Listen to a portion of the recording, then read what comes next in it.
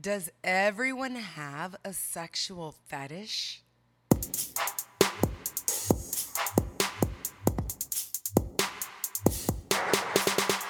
What is up, sapiosexuals? Thank you for turning on Sex in South Beach with America's sex educator, Dr. Sanjaya. So the sex situation we're getting into today is all about sexual fetishes. And according to a 2016 article published in the Journal of Sex Research, lots of people are engaging in their sexual fetish, or at least are interested in engaging in it. Now, sexual fetishes are often described as an unusual sexual interest. But, as it turns out, fetishes are surprisingly common, as this study reported that 1 out of 3 participants admitted to having a sexual fetish. So, maybe it's time to redefine fetishes. It might be the people who don't have a fetish are the abnormal ones. So far, scientists have identified at least 549 different fetishes. But since you got other things to do today, we're just going to talk about some of the top ones. About 9% of men are into urophilia, also known as golden showers. Yes, they enjoy urinating on their partners or being urinated on or both. That's going to be a wet bed, right? For some of these guys, the more disgusting the act, the more it turns them on. Others are turned on by the fact that it's actually humiliating to be peed on. So some of them might also have a humiliation fetish, and golden showers is just one of the many manifestations. Voyeurism, or discreetly watching a stranger get undressed or having sex? Well, this is absolutely the most common fetish identified in all the research. Over 46% of people in that 2016 study in the Journal of Sex Medicine, that's nearly half of the sample. Well, they actually expressed a genuine desire to engage in voyeurism. And guess what? 35% had actually already done it at least once. Yeah, baby, as it turns out, your neighbors actually are watching you undress. Well, at least the males are. While 50% of men in the study said they'd engaged in voyeurism, only about 20% of women had actually done it. And this totally makes sense to me because while women watch porn, men watch a whole lot more. And essentially, porn is voyeurism, except the stars actually know that you're watching them. Now, men were also more likely to be sexually aroused by an inanimate non-sexual object, also known as fetishism. First, let's clarify that a vibrator does not count as a non-sexual object, okay? The reason they made vibrators was so you could have a climax, okay? So it's actually a sexual object. Now, a non-sexual object would be something like shoes, fruit, or a specific material such as vinyl. While a quarter of respondents in this study said they'd engaged in this type of fetishism, 44% said they were very interested in engaging. So yeah, it turns out some men really do want to put their penis into a warm apple pie. And while 30% of men have gotten turned on by an inanimate object, women, well, guess what? Ladies, we are not too far behind. 23% of the ladies in the study said they'd been turned on by an inanimate object. Now, this made me wonder, are we counting the shower head as an inanimate object? This had to be the main source of pleasure, right? So easily accessible. The ladies grow up with a faucet. Actually, I was starting to think, I think those detachable shower heads, made by a woman. I bet. Or a really nice man. Extended exhibitionism, or having sex in a place where you might get caught. What? This is the number 3 fetish in that study. And you could probably see why. I mean, what is the deal with the Mile High Club? You know what I'm talking about. Having sex in an airplane bathroom. I mean, I'm like a germaphobe, so to me, it comes off as completely gross and germy. But I do understand that the main reason this excites people is the thrill of getting caught. Imagine the pilot announcing on the overhead, "Attention to the passengers doing the deed in the bathroom. Please finish up and return to your seat." I actually love the idea of extended exhibitionism because you know what? It reminds me of growing up. I am a lady who went to an all-girls Catholic school. So parents beware. If your daughter's in an all-girls Catholic school, who knows? She may grow up to be a sexologist like me. But this whole fetish, it reminds me of my very first boyfriend. When we were together for years and years and years before we had sex. I mean, he was probably having sex with other people, but I didn't know. So we were together for years before we had sex. And when I was about to move away to go to college, what? We were like, we got to do it. We got to do it. Not only did we do it, but we made a list of all the special places we had been throughout our relationship. And then we agreed to have sex in each of these places before I left for school. Yes, Mom, that's probably what your high school senior is doing right now. Nothing like listening to this show to make you feel good about being a parent. Mind you, again, I was at an all-girls Catholic school. I had only nuns for teachers. And apparently, I was also engaging in extended exhibitionism, even though I didn't have the words for it. I mean, I didn't even know anything about sex in school. I know those nuns would be proud of their little explorer. Wet and messy fetishism, also known as wham or splashing. This is also pretty common.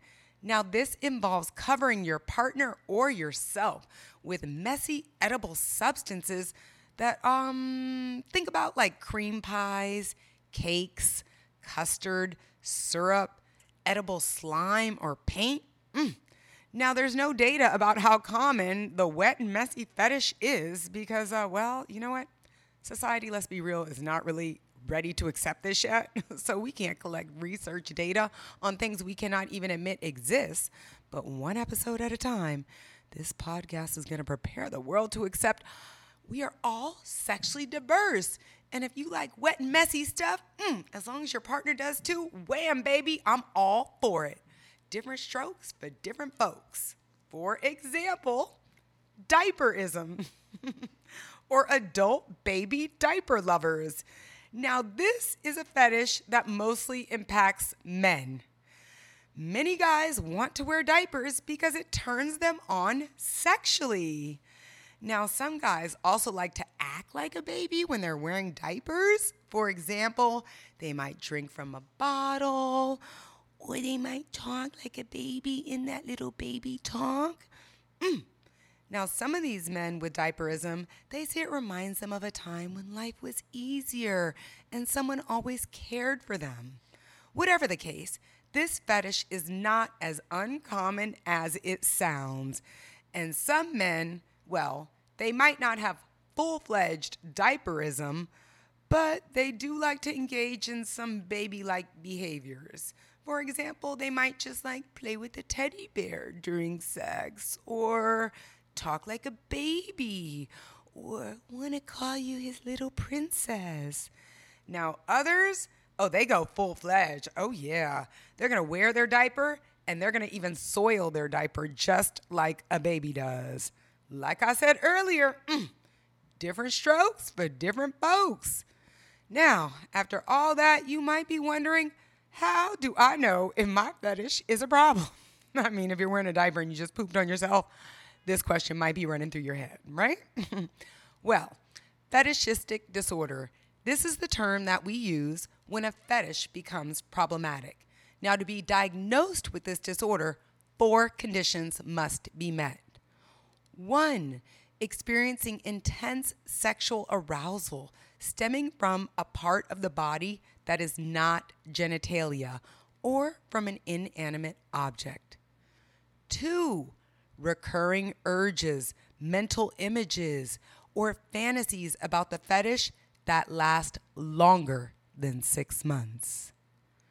3, anxiety, shame, or confusion related to the fetish and one's desire for it. The person must be dealing with these types of emotions. And 4, the fetish, it causes disruptions to the individual's day-to-day life, including complications at home, work, or within their interpersonal relationship.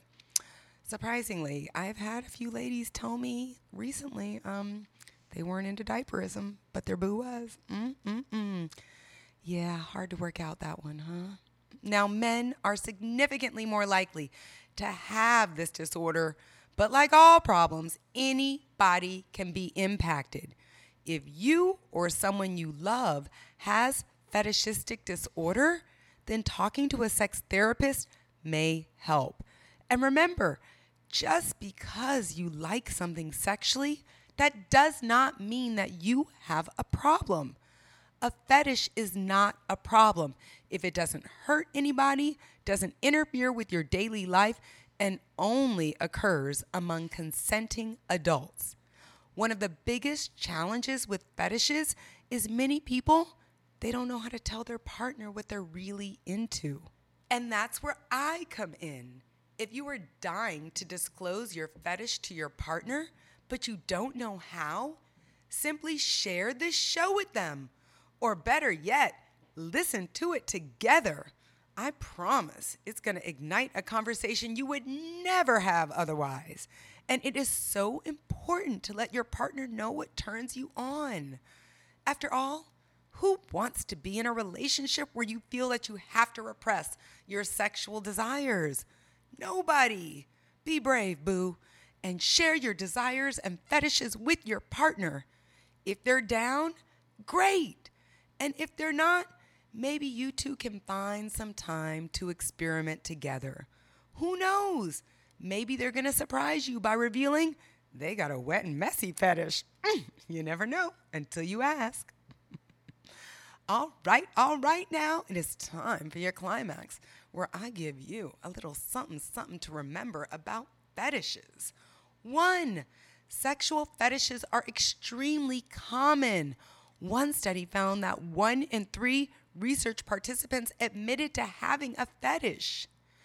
2, while men are more likely to have sexual fetishes, lots of ladies also have a sexual fetish that turns them on. Mine is fine men. 3, not all fetishes are problematic. If it doesn't hurt anybody, it is only between consenting adults, and you are still getting all your daily activities accomplished, you probably all right, boo. But if you're questioning it, check with your doctor just to make sure. They might be able to help you, or maybe they're going to refer you to a sex therapist. And 4, if a fetish has been going on for over 6 months and is interfering with your relationship or your daily life, you need to talk to a doctor or sex therapist and get yourself some help. Nobody loves you like you do, boo. You are the best person to help yourself. So go out, ask for some help. We're here for you. This is what we do, boo. And 5, don't pee or poop on anyone without their permission. Seriously, before engaging in any sexual fetish, it is absolutely essential to talk to your partner first to see if they're okay with participating. Remember, consensual sex is the only type of sex that is legal in the United States of America. For your daily dose of Nookie knowledge, check me out on all the social media platforms. That's Dr. Sanjaya, DrSonJia, on Instagram, TikTok, LinkedIn. What you waiting for, boo? You know you're dying to link up. I am Dr. Sanjaya, and I had so much fun chatting you up today, and I cannot wait to do it again next time. Thank you so much for listening to Sex in South Beach, where everyone comes for happier, healthier sex.